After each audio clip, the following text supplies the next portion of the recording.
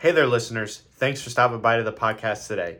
Please, before you're done listening to this episode, leave us a review. If you're on Spotify, you can review now, and you can also review on Apple Podcasts. But if there's any platforms that I'm forgetting about and you can leave us a review, please do so. If you're happening to watch us on YouTube, and if you don't know, you can watch these podcasts on YouTube now. Please like and subscribe to the channel and share the episode as well. So thanks for stopping by, everybody, and enjoy the episode. Stay hungry, stay foolish. We choose to go to the moon in this decade and do the other thing, not because they are easy, but because they are hard. I have a dream. Will one day live in a nation where they will not be judged by the color of their skin, but by the content of their character. Hello and welcome back to the Knowledge is Power podcast. This is your host, Max Willett, and today we got another great guest on. So if you want to go ahead and introduce yourself, that would be great. Hi, I'm Ian Brown, Red Sox beat writer for MLB.com. Very cool. Well, thank you for taking the time out of your day to talk to me. I'm looking forward to this. This is going to be awesome. The listeners of the show might know that I'm a huge baseball fan. Greatest sport on the face of the planet. So I'm looking forward to this. So basically, just like we start out with every podcast, let's learn a little bit about you. Let's hear your life story and how you got to where you are now. Yeah, I mean, I grew up and just loved baseball and found out pretty quick I wasn't going to be good enough to play it for a living. And then the one thing I really excelled at in school was writing. So I thought it'd be cool if I could just put the two things together. And then I graduated high school. I went to Northeastern and I majored in journalism. And there I got to do what's called co-ops, where you're working in your fields for quarters at a time. We had a quarter system at Northeastern, and I got by the end of my sophomore year, I got the opportunity to work at the Boston Globe. And I wound up there for the rest of the time I was in college. So Northeastern was a 5-year school. So I was there for 3.5 years, working there on my co-op program, and even when I was in school, working there on a part-time basis, just doing reporting and doing work around the desk. And it was just more just like networking with the people who were there, seeing how a major sports section worked.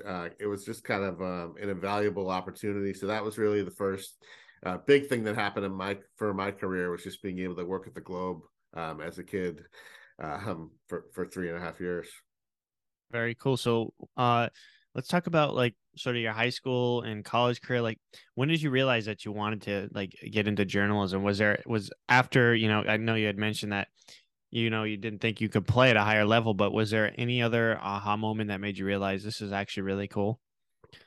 Yeah, it was just I used to read the Globe sports page every day, and then I got to a point where like in around 11th grade, I started going to the game. When I was at the games, I would look up into the press box and I'd be like, man, that would be cool to be up there. That'd be a cool way to sort of watch the games and write about the games. So I would say 16, 17, somewhere around there was when I really started to get focused on it and thought like, this is what I want to do. Very cool. So let's talk about, so as you were up and coming, what did you find the most difficult part of, trying to build yourself up as a writer? Really the writing was always what came the easiest to me. What was the hardest was like when I first started talking to like pro athletes and stuff. It's just like getting the confidence to sort of talk to them in a way that they can relate to, or they can give you good answers, because like I find out like, if you're like a little nervous, they're going to sort of feed off that. And if you're not ready for the interview, they're going to feed off that. So just finding a way really to kind of just really be proficient at talking to players. That was my biggest challenge at a young age. Like I said, I think I was always pretty good at the writing, but just kind of building relationships. I was a little shy growing up, so you got to come out of that a little bit and just be a little more extroverted and just find a way to relate to people, because the sports journalism business, really a lot of it, at least when I was coming up, was all a lot about the kind of relationships you can build along the way. Great. Yeah. And who was like the first pro athlete that you met and had to ask questions to that you remember that, you're like, holy crap, like this is so and so? Yeah, very early. I was working for a place called Sportsline USA. It was a website. We were based down in South Florida. It later became what a lot of people know as CBS Sportsline. But the Lakers were playing in Miami, and that was when Magic Johnson was on his comeback tour with the Lakers in '96. And just getting a chance to talk to him, I mean, I idolized that whole Larry Bird, Magic Johnson rivalry when I was a kid, and just getting a chance to talk to Magic, and he was just such a nice guy, and he had actually won that game. I still remember he won it with a skyhook to beat his old coach Pat Riley. That was the 1st time they had ever gone up against each other. And then also a few months after that, I had a one-on-one interview with Cal Ripken, which was just amazing for a person at my age. I think I was 25 at the time. And just talking to Cal Ripken, he was still in the middle of the streak, and he actually gave me a nugget at the time about how his back was acting up, and there's one time he thought about ending the streak, and it was kind of news at the time. And just things like that at a very young age is kind of surreal when you're talking to guys like that. But that was good. I just kind of got thrown into the deep end at a young age, talking to major sports figures. So that really helped me and gave me a lot of confidence. Cool. And just so people know, the streak Cal Ripken had, it was the amount of the games he played in a row, correct? Yeah, he played, it was 600, I think it was 2,652 games he wound up playing. And, Lou Gehrig's record, which had stood forever, that nobody ever thought he was going to break that. That was 2,130 games in a row. So just Cal Ripken to be able to do that. He was sort of, larger than life. Now you don't see guys play more than 10, 15 games in a row, it seems like. Yeah. So, yeah, it's crazy. It's like you go to see a Red Sox game and then Rafael Devers is sitting and you're like, well, that's the whole reason why I came. Yeah, So exactly. I feel bad for some of these people paying these money for these tickets, and you don't see somebody, but that's one of the reasons Cal Ripken always wanted to be in there for his team. Absolutely. So you didn't always just write about baseball? Yeah, no. When I was at when I got out of the Globe, I wrote about all kind of high school sports mainly, and every sport. I did a lot of hockey, basketball, baseball, football. So I really got familiar with all the sports. And then when Sportsline hired me, they were just kind of a startup internet site at the time. They hired me a few months after I graduated from high school in '96. And they were covering all sports. So, I would go when I was living in Miami for those 2 years, or South Florida. I would go to Heat games and Florida Panther games and Miami Dolphins games. And we were sort of a national website. So I'd write kind of like about the other team a lot of times. If they were a bigger story, whatever the biggest story was, I would try to write about. But yeah, I really got familiar with all sports. And then a big break in my career came in 1998 when my boss at the time, Mike Kahn, he wanted to move at the time, all of our writers were centralized in Florida, and that didn't seem to make a lot of sense since we were a national outlet. So his idea was to move us around the country, and he knew I was from the Northeast. So he moved me to New York, where I became the one-man New York City bureau chief. And I got to cover the Yankees, the Mets, the Giants, and the Jets, and basically all the the hockey team, the Devils, the Islanders, the Rangers, the Knicks, and just covered a lot of cool stuff in New York. And that was a great sports city to kind of be covering, because there was always something going on. It's just an exciting place to live and to cover sports. So I got to do that, covering all different sports in New York for 3 full years. So that was amazing right there. What would you say was the most difficult sport to consistently come up with great content with and interesting content, or were they all just, there's a clean slate and a lot of information to write about? Yeah, I had a hard time with hockey because I was never a big hockey fan, but at the time, my boss wanted me to do a lot of hockey because I was kind of the low man on the totem pole, and we had, it seemed like nobody down there liked hockey very much. Yeah. So I kind of became the hockey guy for a while. So that was a challenge because it didn't come as naturally for me. But I think I did a pretty good job. And I just I got in the rhythm with it. And the one thing about hockey players, they're all great to talk. Just about all of them are great to talk to. They're very nice guys. So just getting a chance to do that, but I did get this after covering hockey. I think I covered hockey mainly. I was our main hockey guy for 2 seasons. But after that, I got moved to baseball, which was great. That was such a comfort zone for me because I had been watching baseball and following baseball since I was 8 years old. But yeah, so I would say hockey was the most challenging. And Max, you just hold on one second. I just want to plug in my. No problem. All right. So which sport did you feel was, the most difficult to talk to the players? Most difficult to talk to the players? That's a great question. I would probably say baseball. Just I don't know. It's hard to learn how to speak the language of these guys. They're not always the nicest guys. You kind of just have to know how they tick, and if you don't ask them a question the right way, they can be real particular about that. But now it's the one I'm the most comfortable with. So yeah, it's funny how it's evolved over time. But baseball at first was hard. Have you ever accidentally upset somebody? Yes, I have a good question. story. Hold on one second. One more. I'm just gonna get my water. Yep. Okay, yeah. So my second year covering the Red Sox was 2003. And I'm in the manager's office in Toronto with Grady Little, who was the Red Sox manager at the time, and all the beat writers. And all of a sudden I start hearing Pedro in the background.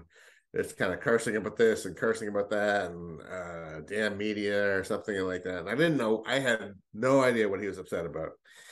So a few minutes after the interview with Grady was over, the Red Sox PR guy at the time, Glenn Geffner, came up to me and said, "Hey, just want to let you know Pedro's upset about something you wrote in your article." And at the time, the Red Sox, Pedro had an option year for the 2004 season that the team had not picked up yet, and it became this big controversy. And he really wanted the team to either pick up the option to give him some security for the following year, or to give him a contract extension. So they wound up picking up the option. And this was like in April of 2003. They picked up the option for the 2004 season. And I just wrote like an innocuous comment in my article, like, Pedro was happy to get the option, but he won't be completely content until he re-signs a long-term extension with the Red Sox. So what I was trying to do is just kind of say how much he wanted to stay in Boston. But I guess some people on the talk shows and some of his friends, they portrayed the article as trying to say he was being ungrateful for the contract option being picked up, and still complaining that he didn't have an extension beyond that. So that's what he was mad about. I think it was not so much reading the article himself, but it was other people relaying it to him, what people were saying. So it was actually really good because I got a chance to talk to him at the time. I went right up to his locker, and he really didn't know me that well yet because it was only my second year covering the Sox, and he knew a lot of the other writers who had been there for his whole career in Boston. And I just said, "Pedro, this is what I was saying. I was saying that this is how much you want to stay in Boston. Is that, yeah, you're happy you got the option, but you want to be here for the rest of your career." So I thought that was like a complimentary thing, showing your loyalty to Boston. And after he talked about it, he really respected me, and he's like, "Okay, I understand. I'm sorry I got mad." And after that, he became great to me, and we were always, like, to this day, like, every time he sees me, we have a really good relationship. So it actually helped that we had that little conflict in the beginning, because it gave us a chance to kind of talk heart to heart and to get to know each other a little bit. That's one of my favorite stories as an example of kind of how relationships can develop. Very cool. Have you ever ran into Bill Belichick at anything?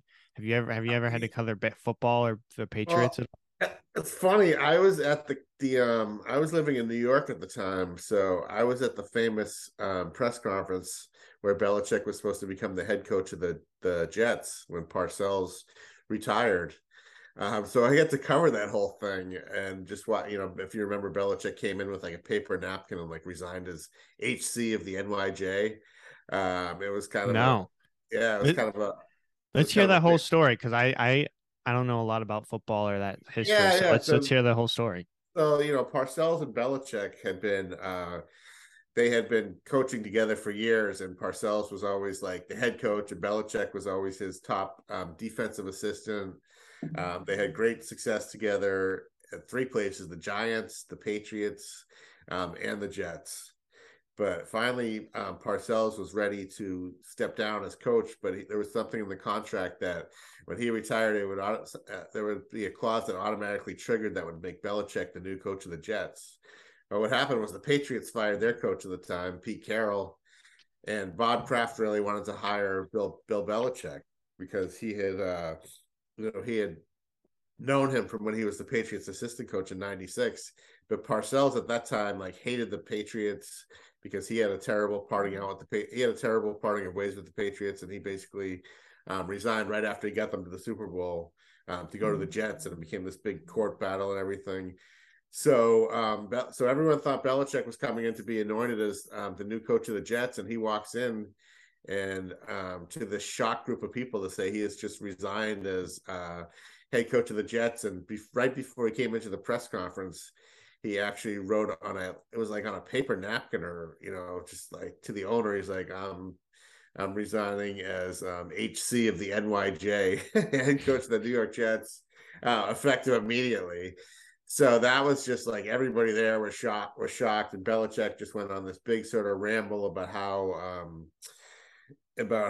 he just needed to get out of Parcells' shadow, and how he just he had misgivings about the Jets because they were in the middle of shifting ownership, and and I just remember I wrote a column at the time just saying, look, I think Belichick just needs to get out of Parcells' shadow, because if he had stayed as head coach of the Jets, Parcells was still going to be like his boss. And so I actually wrote like a kind of a complimentary thing, like saying, let's see what this guy can do away from Parcells. So it turned out to be a little prophetic, but that was crazy. And then the only time I ever met Belichick was prior to a Red Sox-Yankees game in 2002. He was out at batting practice with his friend, his top aide. His name is Bearish Nigerian. And Barish and I had known each other through Barish had formerly been a PR guy with the Jets, so I knew him then. And so Barish introduced me to Belichick, and it was right after the Patriots had won their first Super Bowl against the Rams. It was in February of 2002. But Belichick was super nice to me when I met him. I think because he knew I knew Barish, and I wasn't like a Patriots writer, so I wasn't any kind of threat to him. But super gracious. We had a nice talk for a couple minutes, and so it was kind of cool meeting him, but I've never really gotten to cover him other than that one crazy press conference. I've never really gotten to cover him on a sort of professional basis. Did you, and I understand if you can't really say, but did you ever did you ever meet a professional, athlete who was just a straight up jerk, for a lack of a better term, or I don't know if you can say that. Yeah. No, I had a couple guys I just really didn't get along with. And it wasn't unique to their situation with Boston at the time, because they didn't get along with a lot of the people. The first was John Lackey, who just, he took a lot of criticism when he got to Boston, because he signed the big contract, and he was kind of like, mediocre's first season, and then he pitched through a bad injury in 2011 and had like a 6 ERA. So he was just taking a beating when he probably shouldn't have pitched that year. He probably should have shut it down and had Tommy John surgery. So it just seemed like every time I asked him a question, he would just sort of snap at me. He just didn't understand. He didn't understand the way the Boston media really worked. And he was used to being in with the Angels, where people were patting him on the back whether he pitched well or he didn't pitch well. So he was just very snippy with me, and there was a 2 or 3 post games that was just really uncomfortable with him. And the other one was David Price. It was just like with Lackey. He just didn't understand how the media worked, and he was hypersensitive to everything everybody said. And I remember a night in New York, my friend Evan Drellick, who covered the Red Sox at the time, he got into a really bad run-in with Price in the clubhouse, and to the point where they were like yelling and screaming at each other. So when things had cooled down, I actually tried to play like peacemaker a little bit and went up to Price was just sitting in his locker by himself, and I was like, "Hey, I just want to see like if everything's okay." And he started like yelling at me. He was like, "Get the hell away from my locker! You guys, trying to start things with me." He's like, and he started swearing at me. And I didn't know what the hell was going on. Like I had always had like pleasant interactions with him, so I was just trying to see what was going on and see if there's anything I could do to help mediate the situation or anything. Yeah. And so he went off on me, and then there was one other time I asked him a very a couple years later, a very innocent, innocuous question. He again was just really nasty to me.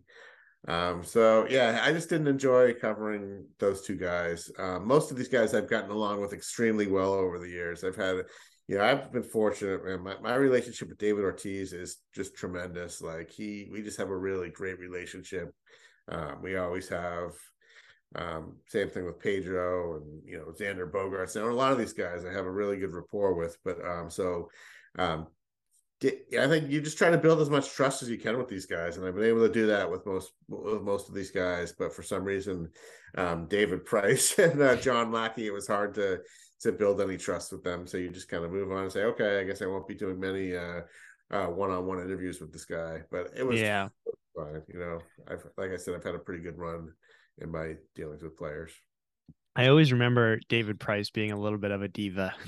Yeah. It's like I remember when he had that run-in with Dennis Eckersley, or something along those lines. Do you think you could explain that situation a little bit better than I can? Because I'm not exactly sure what actually went down. That was really a bizarre situation. What happened was the Red Sox were playing that night. It was like a getaway night where they were taking a flight to Toronto after the game.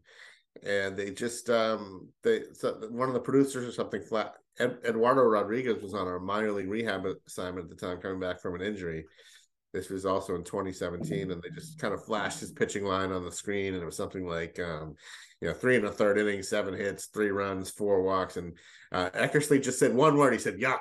He said yuck when he saw it, when the pitching line of Erod flashes across the screen. So it was pretty innocuous, especially to anyone who knows Eck. He'll just say whatever's on his mind. He's not one to hold back. But later that night, when Eck got on the team plane,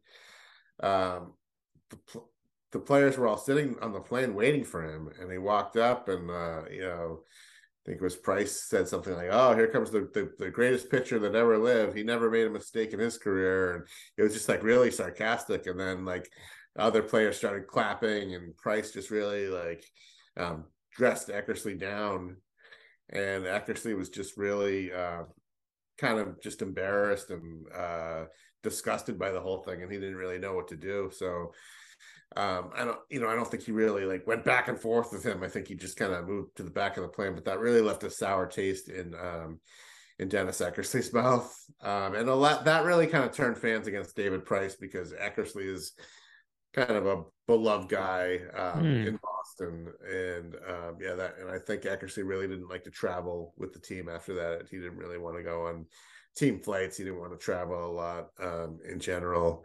And he was just such a great announcer, but he was candid and would say what was on his mind. And what David Price didn't understand was that his whole thing was that, the game comes easy to Dennis Eckersley because he's a Hall of Famer.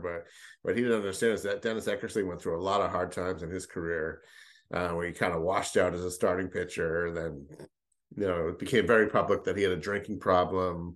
So he had to get that under control. And then even when he was a reliever, he's one of the best relievers of all time that helped him get to the Hall of Fame. But he gave up, the most famous home run in baseball history. Kirk Gibson.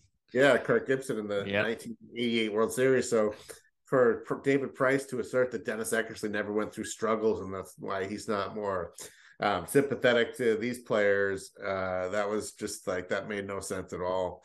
So that was kind of the background on why that became such a big story.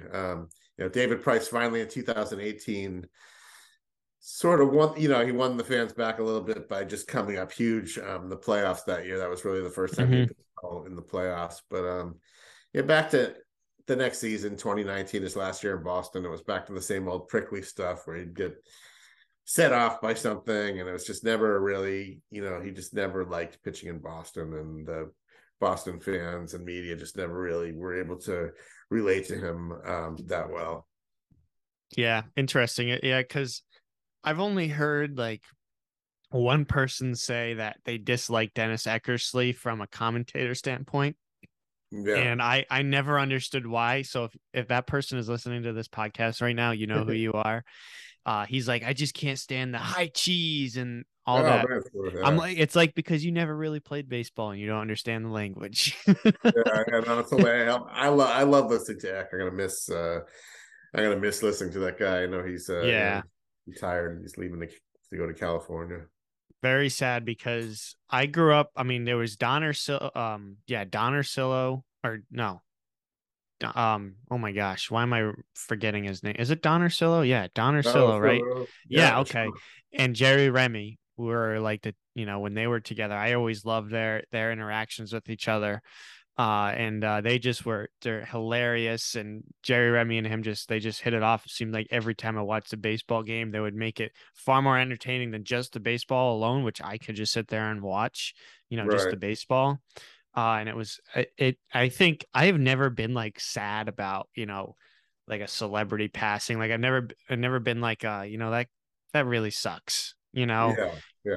When Jerry Remy passed, I was like, that really sucks, because I had listened to him for my whole childhood, and I hadn't met him, but we were in Baltimore once and we were doing a tour of Camden Yards and he like walked past me and I was like, that's pretty sick. Yeah. It was very sad when Jerry died for sure. Yeah. He was someone I was fortunate enough to kind of be friends with for a long time, but yeah, just to kind of lose him, that was a tough moment for all of us for sure.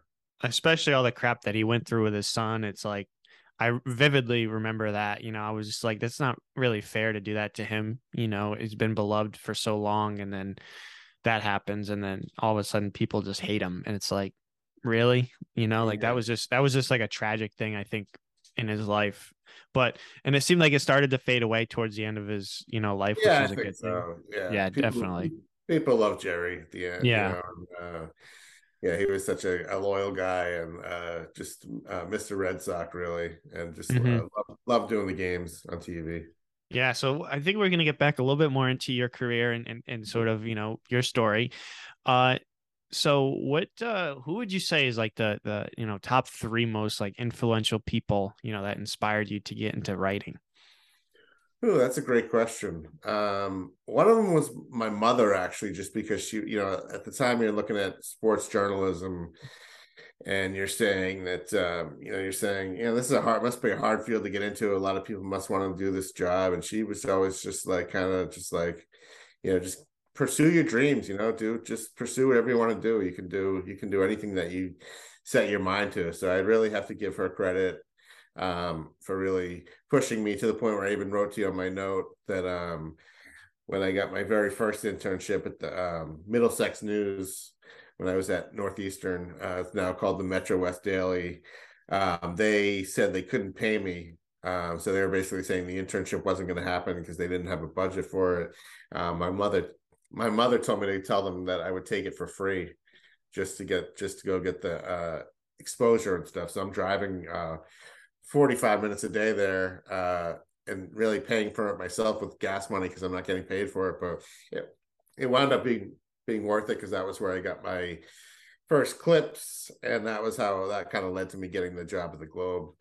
And then another guy was just Peter Gammons, because I grew up just reading him all the time. His Sunday baseball notes were absolutely outstanding, and just kind of the passion that he wrote with was just unbelievable. It was just off the chart. So he was a big reason that I love reading the sports page.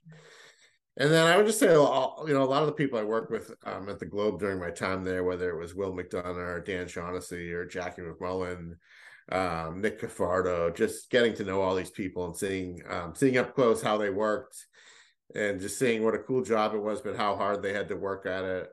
I would just credit a lot of people for that, and a lot of those relationships kind of helped get me in the business too. Very cool. Yeah. So what would you say is like the biggest myth or the most common myth about, sports writers or in general? Yeah, just I think some people just think we're sitting around eating hot dogs, like having a great time, and it's just like kind of like it's like a fan experience.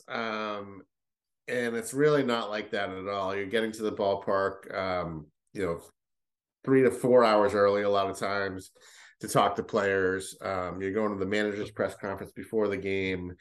You're sitting there during the game a lot of times writing, whether it's something breaking that just happened or something from the pregame, and it's really you're very busy, and you're looking for. It's not the fan experience. You're looking for great storylines, really. Mm-hmm. Good or bad for the team. What's going to make a good story tonight? What can I do that's going to kind of show my readers something or take my readers sort of inside the clubhouse? So it's like any job where you have a boss, you have stresses from your boss, you have deadlines you have to meet. So it's a great job, but I think that just the general perception that you're just, you're just sitting up, like I said, just sitting around and having this great old time, just watching baseball. You spend a lot of time, you have one eye on your laptop and one eye on the game because you're busy stuff. So I think that's just the biggest misconception in all that is just that it's not, it's not just this fun and games things. There's a lot of work. There's a lot of hard work involved in it. There's giving up weekends with your family, and it can be a pretty grueling travel schedule at times. So I would say that's just the biggest myth is that I think people think it's just like, I think people think that it's easier than what it is, where it's like any job where you have, it's got its great points, and it's got its points that aren't as great, and it's got its challenges, and it's got its stresses. So I think that's probably the biggest misconception is just that people are like, oh, that must be cool to just like watch baseball for a living. Yeah, like there's a lot of pressure on you to get up there, ask the right questions, know what to write, because you don't want to jeopardize your relationship with these people. Because if you do, it's almost like you can't go up to them and ask questions, and then you really can't do your job anymore, Yeah. Yeah. So what would you say that you enjoy the most, or what's the most rewarding thing about your job? Well, I just love like covering a big game, like a big like Red Sox Yankees game when both are in the middle of the pennant race, or just like covering the playoffs. You really appreciate that in a season like this when they don't make the playoffs and you're sort of watching the games on TV. Just the adrenaline you get from those games. But I just like the rhythms of the job. It's very structure oriented. You kind of know what your schedule is every day. You know that every February, you're going to get to go to spring training for, over a month and enjoy the nice weather where people are freezing back here. So that's like a great perk to the job right there. But just like the day to day, you don't know what the story is going to be that day. And it's just like a sense of excitement a little bit because, you just never know what can happen on a baseball field. And I've pretty much, I've seen it all in my time covering the Red Sox. It's been I just finished my 21st year covering the Boston Red Sox for MLB.com, and with the Red Sox, there's always something fresh and new each year. Each day takes on a kind of a story of its own. So just I just like the excitement of it, and there's so much interest in it from fans. The interactions on Twitter. Know that people are very interested kind of in what you're doing out there. Would you say baseball is on the uprise in terms of popularity as of recent compared to other sports? It's hard to say because I think they're in a transition phase right now where they're trying to make some rules that will appeal more to the younger generation. So I think the younger generation, I think there's a lot of baseball fans out there, but I think they consume the game in a different way than they used to, where they're consuming it through highlights and Instagram and Twitter and not just sitting down and watching baseball and taking in every pitch like fans like I did when I was a kid. So I think baseball is in a transition right now. And there's new rule changes coming in next year, the pitch clock, no more shifting. bigger bases to encourage more speed. And so the game's they're trying to generate more action, I think, for the younger fan and the older fan. Because I think a lot of people have gotten bored with a lot of the analytics that have sort of taken over the game last few years. So I feel like it's in a transition period, but I do still feel like there's a lot of young fans who do love baseball, and it's just a matter of how they're going to consume it as time goes on here.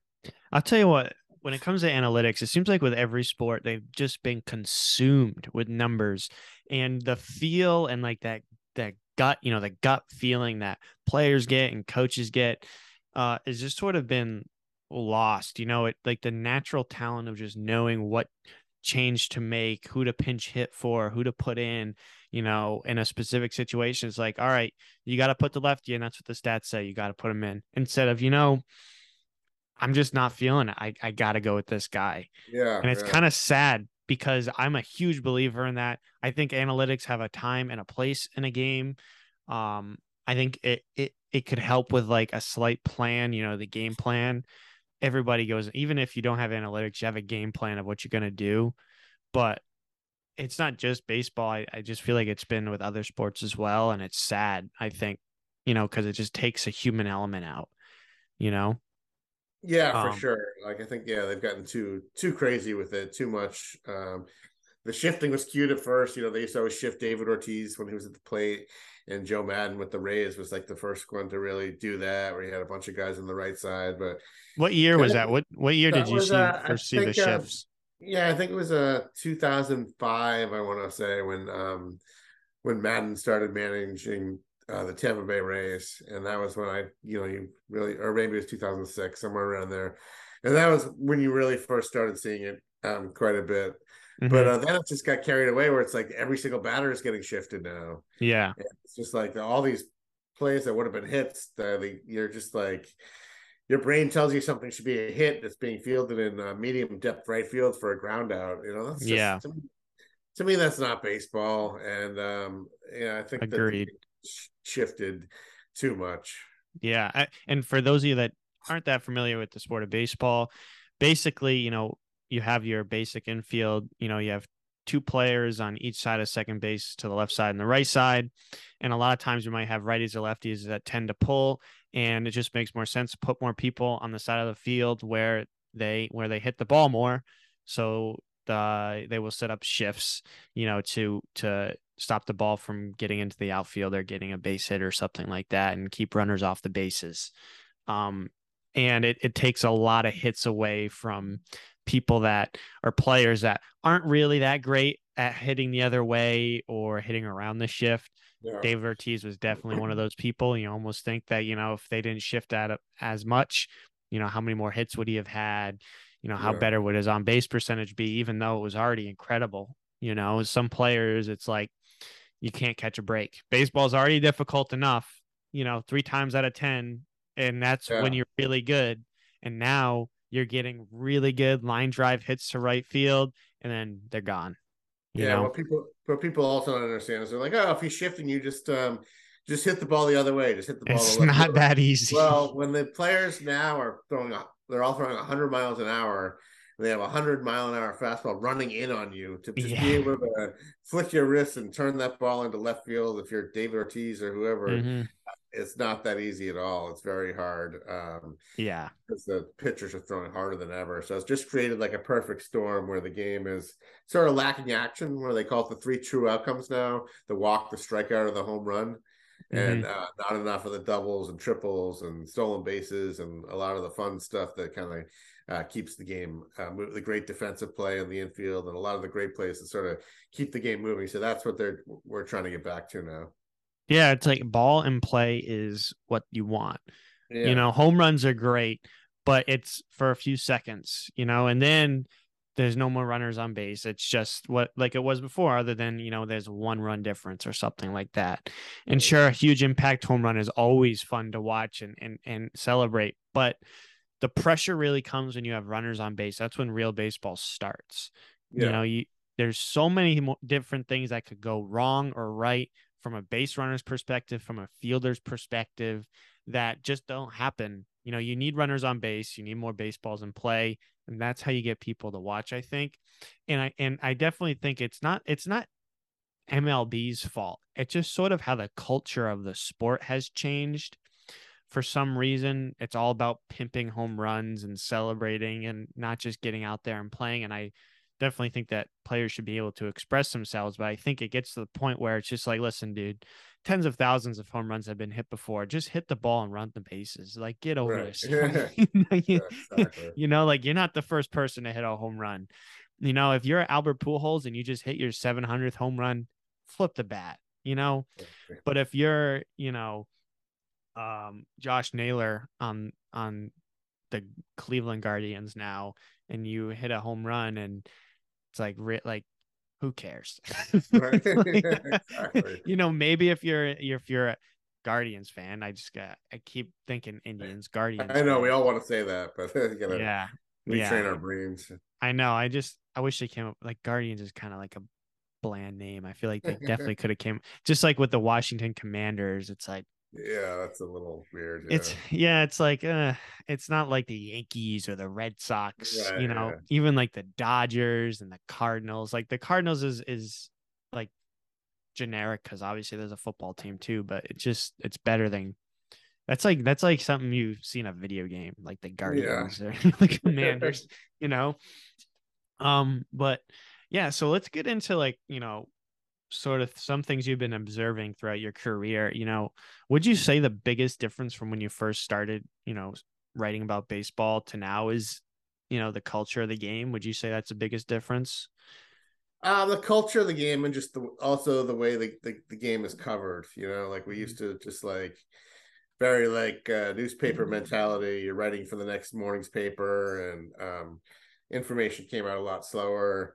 And now with Twitter, and it's just like everything is just like so immediate Instant. now. Yeah. And just when I was covering the team, I was the only guy covering the team full time for a website, you know, and everyone else was covering there were many newspapers covering the Red Sox.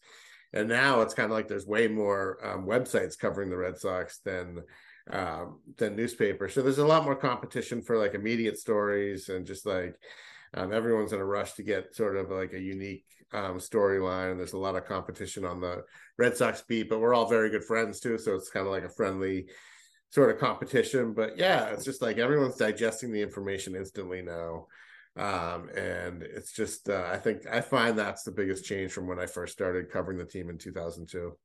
So obviously you guys, you know, as like a traditional sort of newspaper, or, I mean, you work for MLB now, technically, correct? Yeah. I work Yeah. for MLB.com. So how have you seen like other people in the media sort of try to, or even MLB yourself, try to compete with all these people on YouTube, analyzing the Red Sox, just getting up there on their laptop and recording themselves? How have you guys tried to compete with these?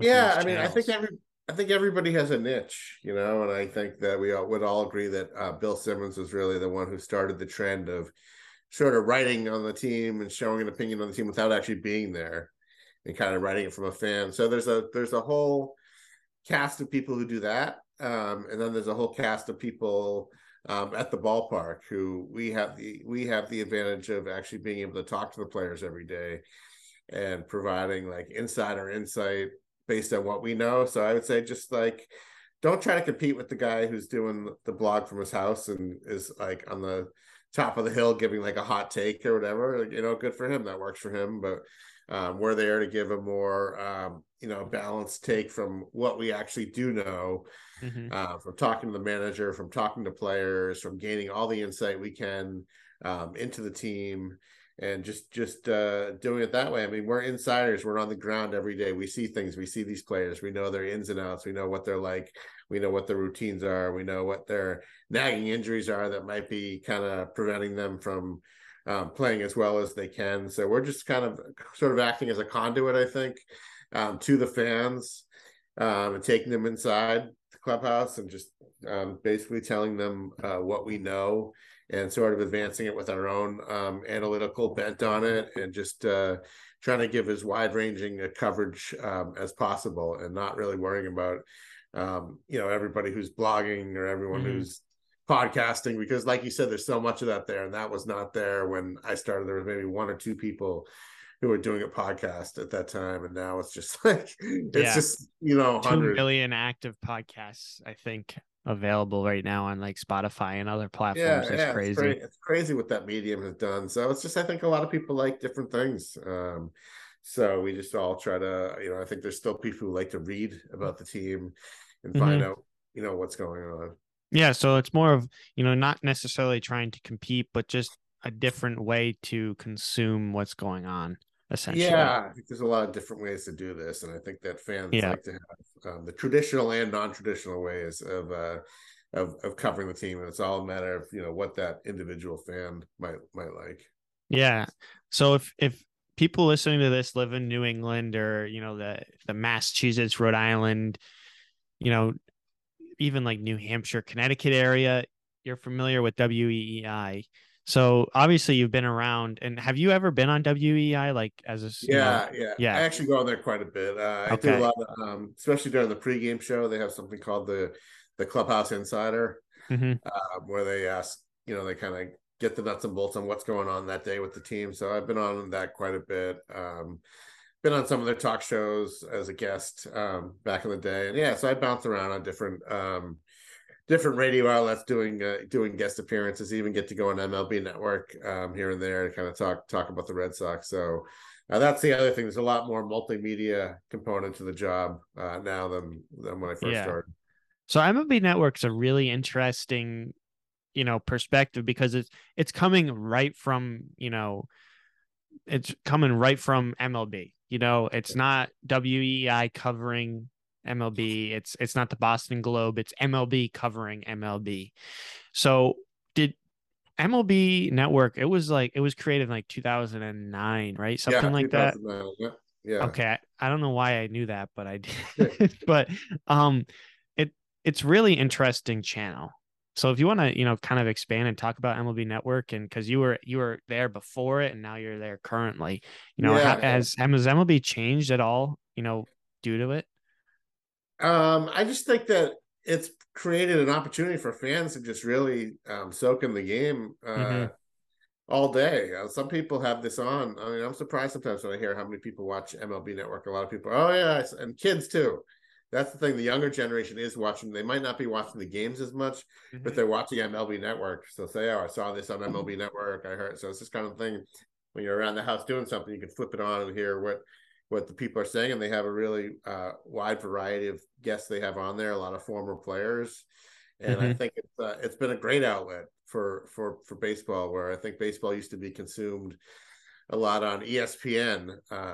And ESPN did a ton of baseball stuff. They've scaled back on baseball, especially since the advent of MLB Network. So I think that's an opportunity for fans to really kind of keep up on the game, and they do all kinds of fun things. They have top 10 lists for this and top 10 this, and they do all the MVP shows, and when they give out those awards, they have full-length shows on MLB Network to talk about that. So I just think that MLB Network has really expanded and given people a lot more baseball who have a need for more baseball. So I think it has helped the younger fan. Yeah. During high school, I would flip it on every morning and get, it's an hour now, which is it an hour? No, it's a half an hour now. I think Quick Pitch it's called. And they would just show every game. I think it used to be an hour, and now it's a half an hour. Yeah. The attention span. We're playing to attention span of the younger fan. So the more younger fans that we can get involved with baseball, the better the game is going to be the better the game is going to be for the long run. So obviously being around the Red Sox for 20, years now, was there any trades or acquisitions? Obviously there's always things that are being rumored. Was there anything that happened and you're like, oh, whoa, I did not see that coming, trades or acquisitions or anything like that? Yeah, I would say that the Nomar trade to the Cubs at the 2004 deadline was just kind of insane. You had heard that maybe Nomar would be traded, but you just still weren't going to believe it until it actually happened, because he was such an icon for people who were around the city in the late 90s, early 2000s. I mean, he was people were building him up to be as the next Ted Williams. So for and then kind of injury set in, and then Nomar got a little disenchanted with Boston when they tried to trade for Alex Rodriguez one winter between the 2003 and 4 seasons, because that would basically, if they had gotten Alex Rodriguez, that would basically have put Nomar out of Boston. They were going to trade him to Texas, I think, or they were going to trade him to the White Sox along with John Lester, and they were going to get Maglio Ordonez. So the only reason this didn't happen was because the Players Association wouldn't approve A-Rod taking a cut. A-Rod was willing to reduce his contract to come to the Red Sox, and the Players Association basically wouldn't allow that. Because the Red Sox could only do this trade if it was like he was just making by far the biggest salary in the game at the time. He had that big deal with Texas, but the Red Sox said they can only do it if he just cut a little bit off the salary. It wasn't a huge amount, and the Players Association said no.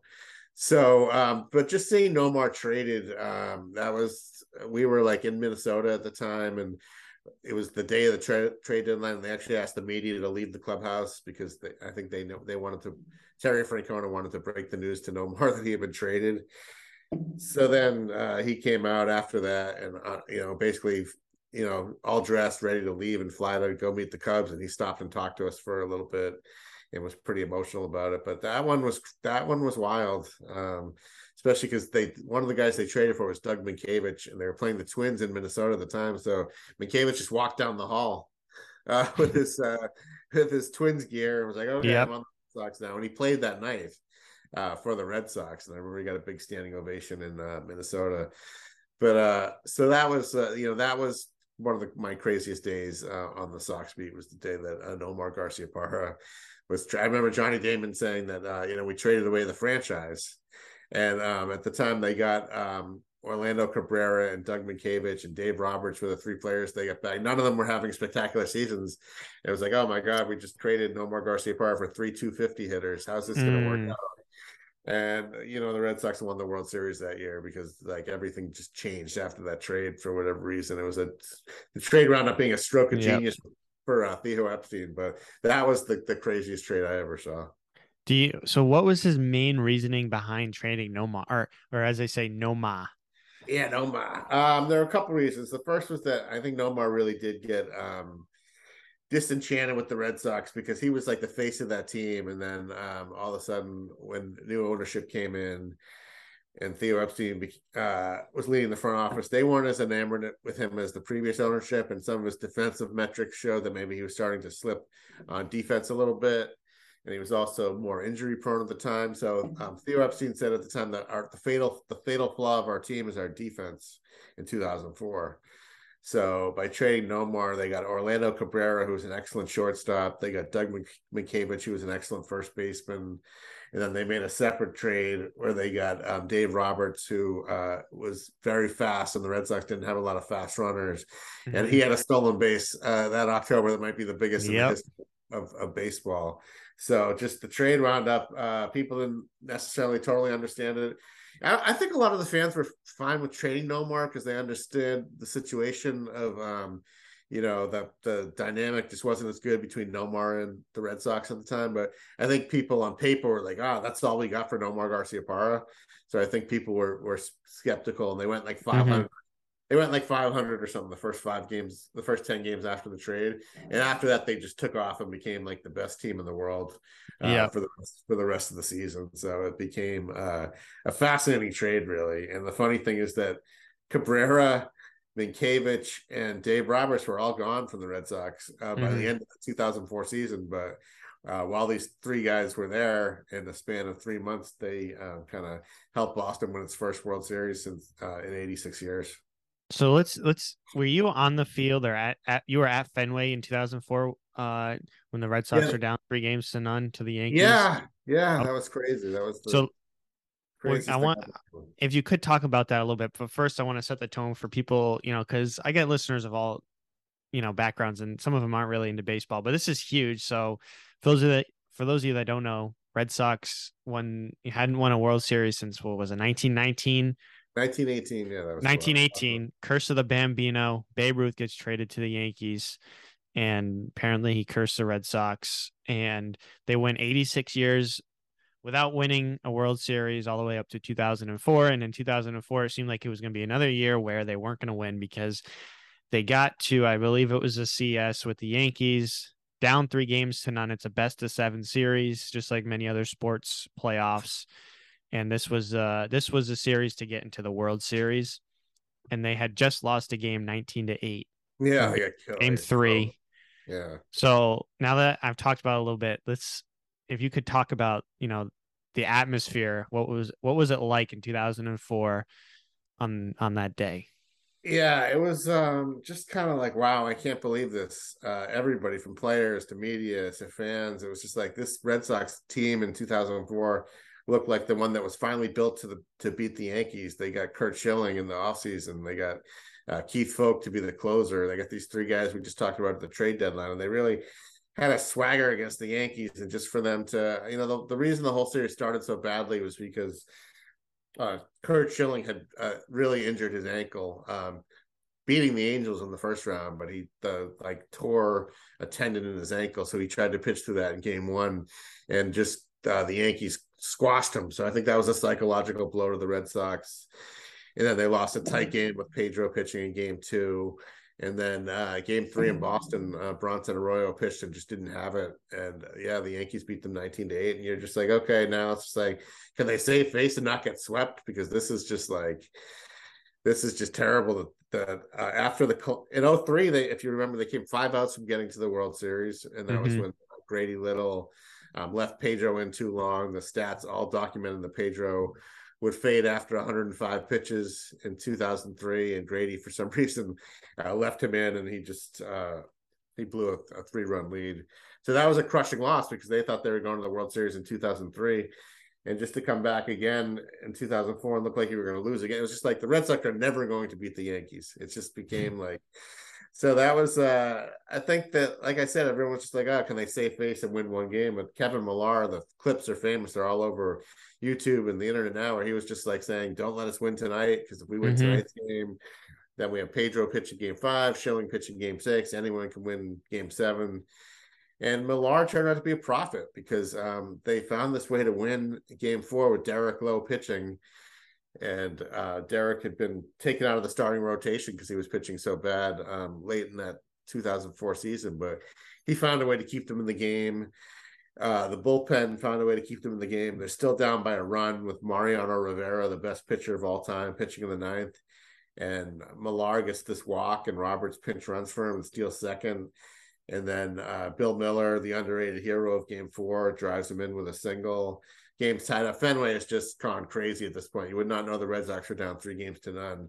And 3 innings later, Poppy hits the walk-off homer, and the play. It's just like the entire series shifted on this one game, and you could feel the momentum shift. And it's kind of crazy because usually in a 3-0 thing, if the team wins game 4, they're like, okay, they were going to win a game. In this case, you could kind of feel like, because the Yankees had this, the Yankees had them swept, and they couldn't close it. And it was the same thing the next game. In game 5, the Yankees were up 4-2 in the 8th.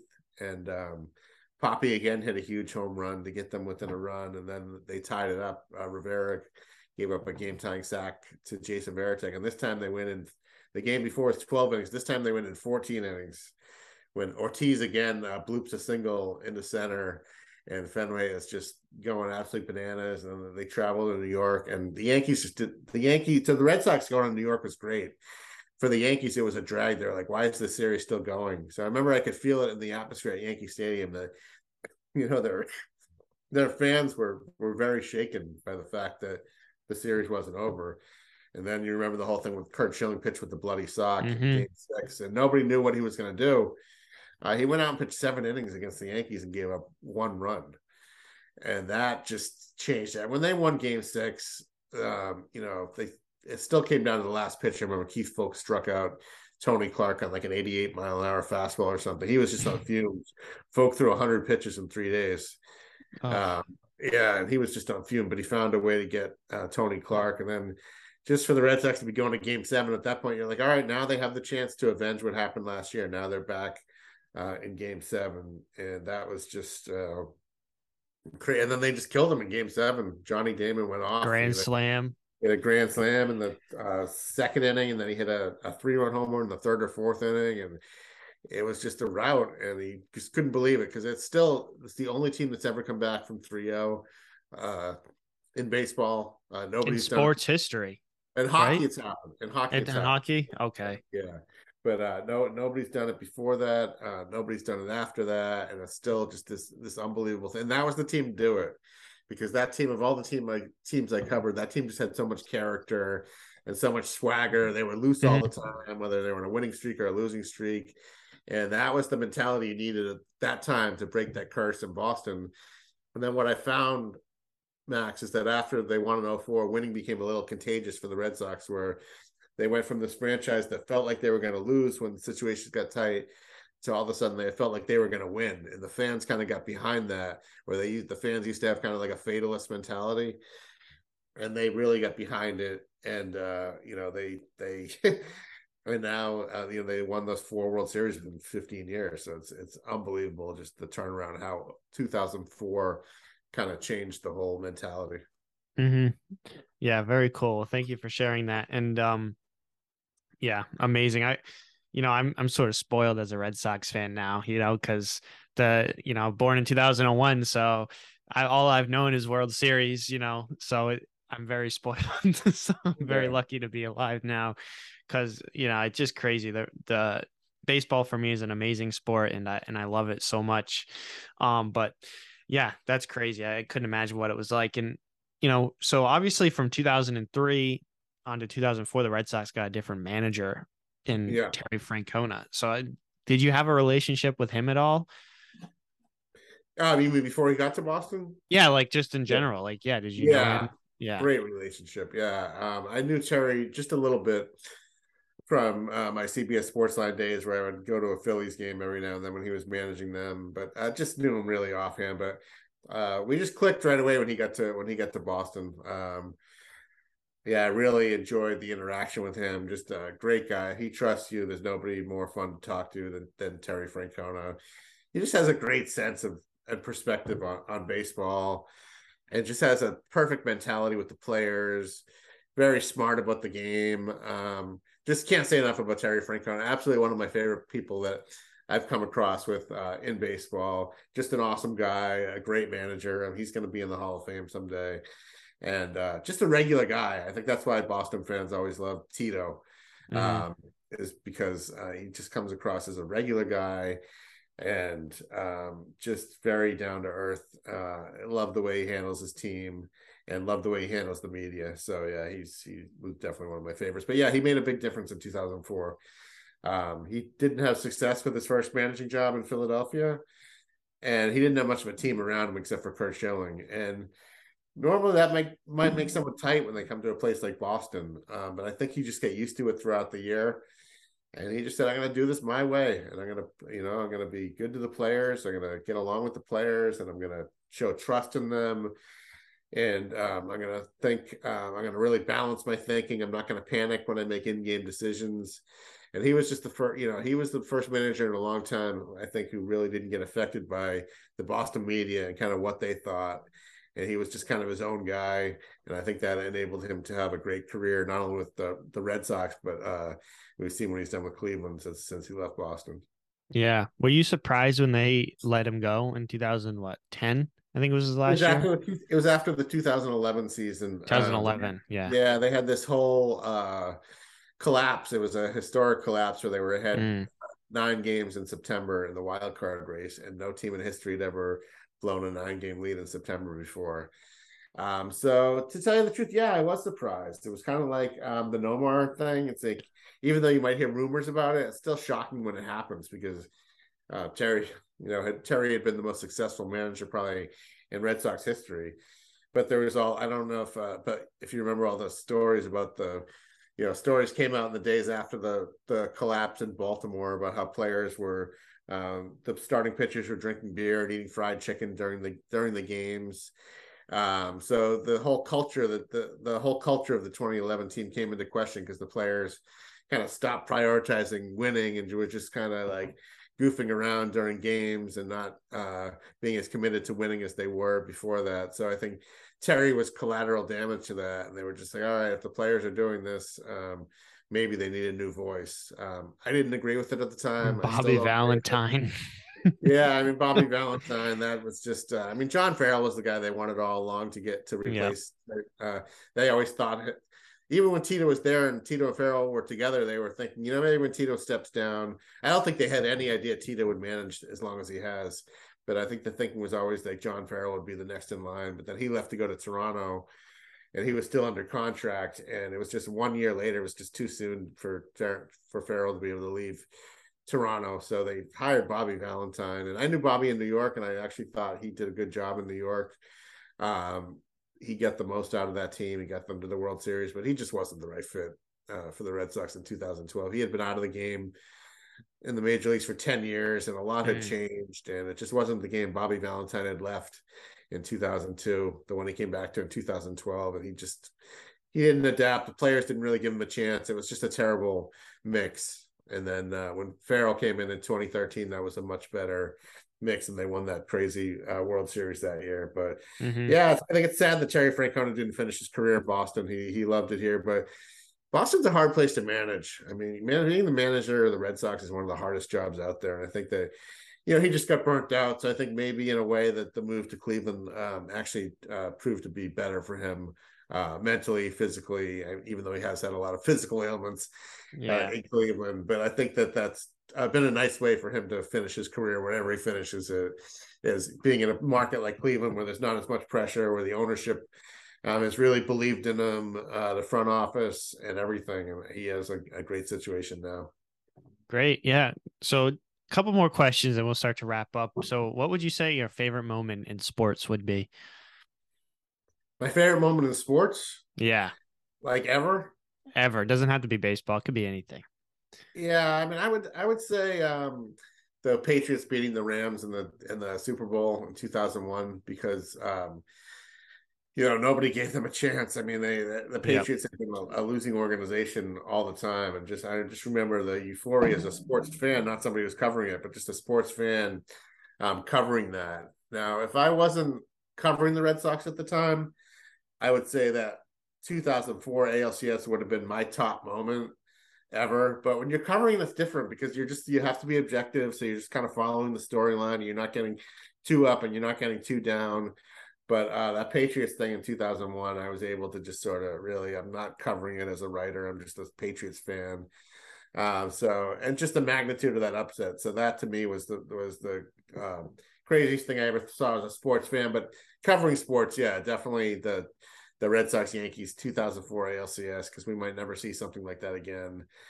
Seeing them come back from 3 games to none, and also great moment. The David Ortiz grand slam against the Tigers in 2013. I mean, the Sox Dave O'Brien's call on that gives me chills. David Ortiz. Oh my God. And Joe Buck was just horrible, like he always is. But no comment on that one. But yeah, as far as Big Papi, they're down 5-1 before to go in the game. They're about to go down. I remember that.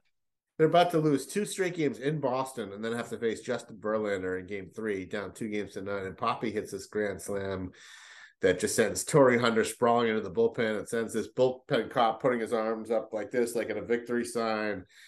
And it was just a crazy, iconic moment, probably the signature moment of David's career. And that to me was an all-time moment to cover. Gives me chills just remembering it. Yeah, it was just phenomenal. Yeah, you could never homered off Benoit in his career. Yeah. McCarver said it right before the pitch. Yeah, and then craziness. Yeah, that was awesome. But yeah, I really appreciate you coming on and talking about this. I've had just absolute blast talking to you for the past hour. But yeah, so the last question I finish off every podcast with is, what sort of advice would you leave for the listener? It could be to an aspiring sports writer. It could be, business, life, anything that you want it to be, what sort of advice would you leave? I would say, make as many connections as you can. I think that is something that's applicable in all industries, is just meet people in the field, find a way to meet people who are in the field. And you'll find a lot of people you can actually reach out to, and they'll be helpful. And just the more people you know, the better chance you have of sort of advancing yourself, especially in sports journalism.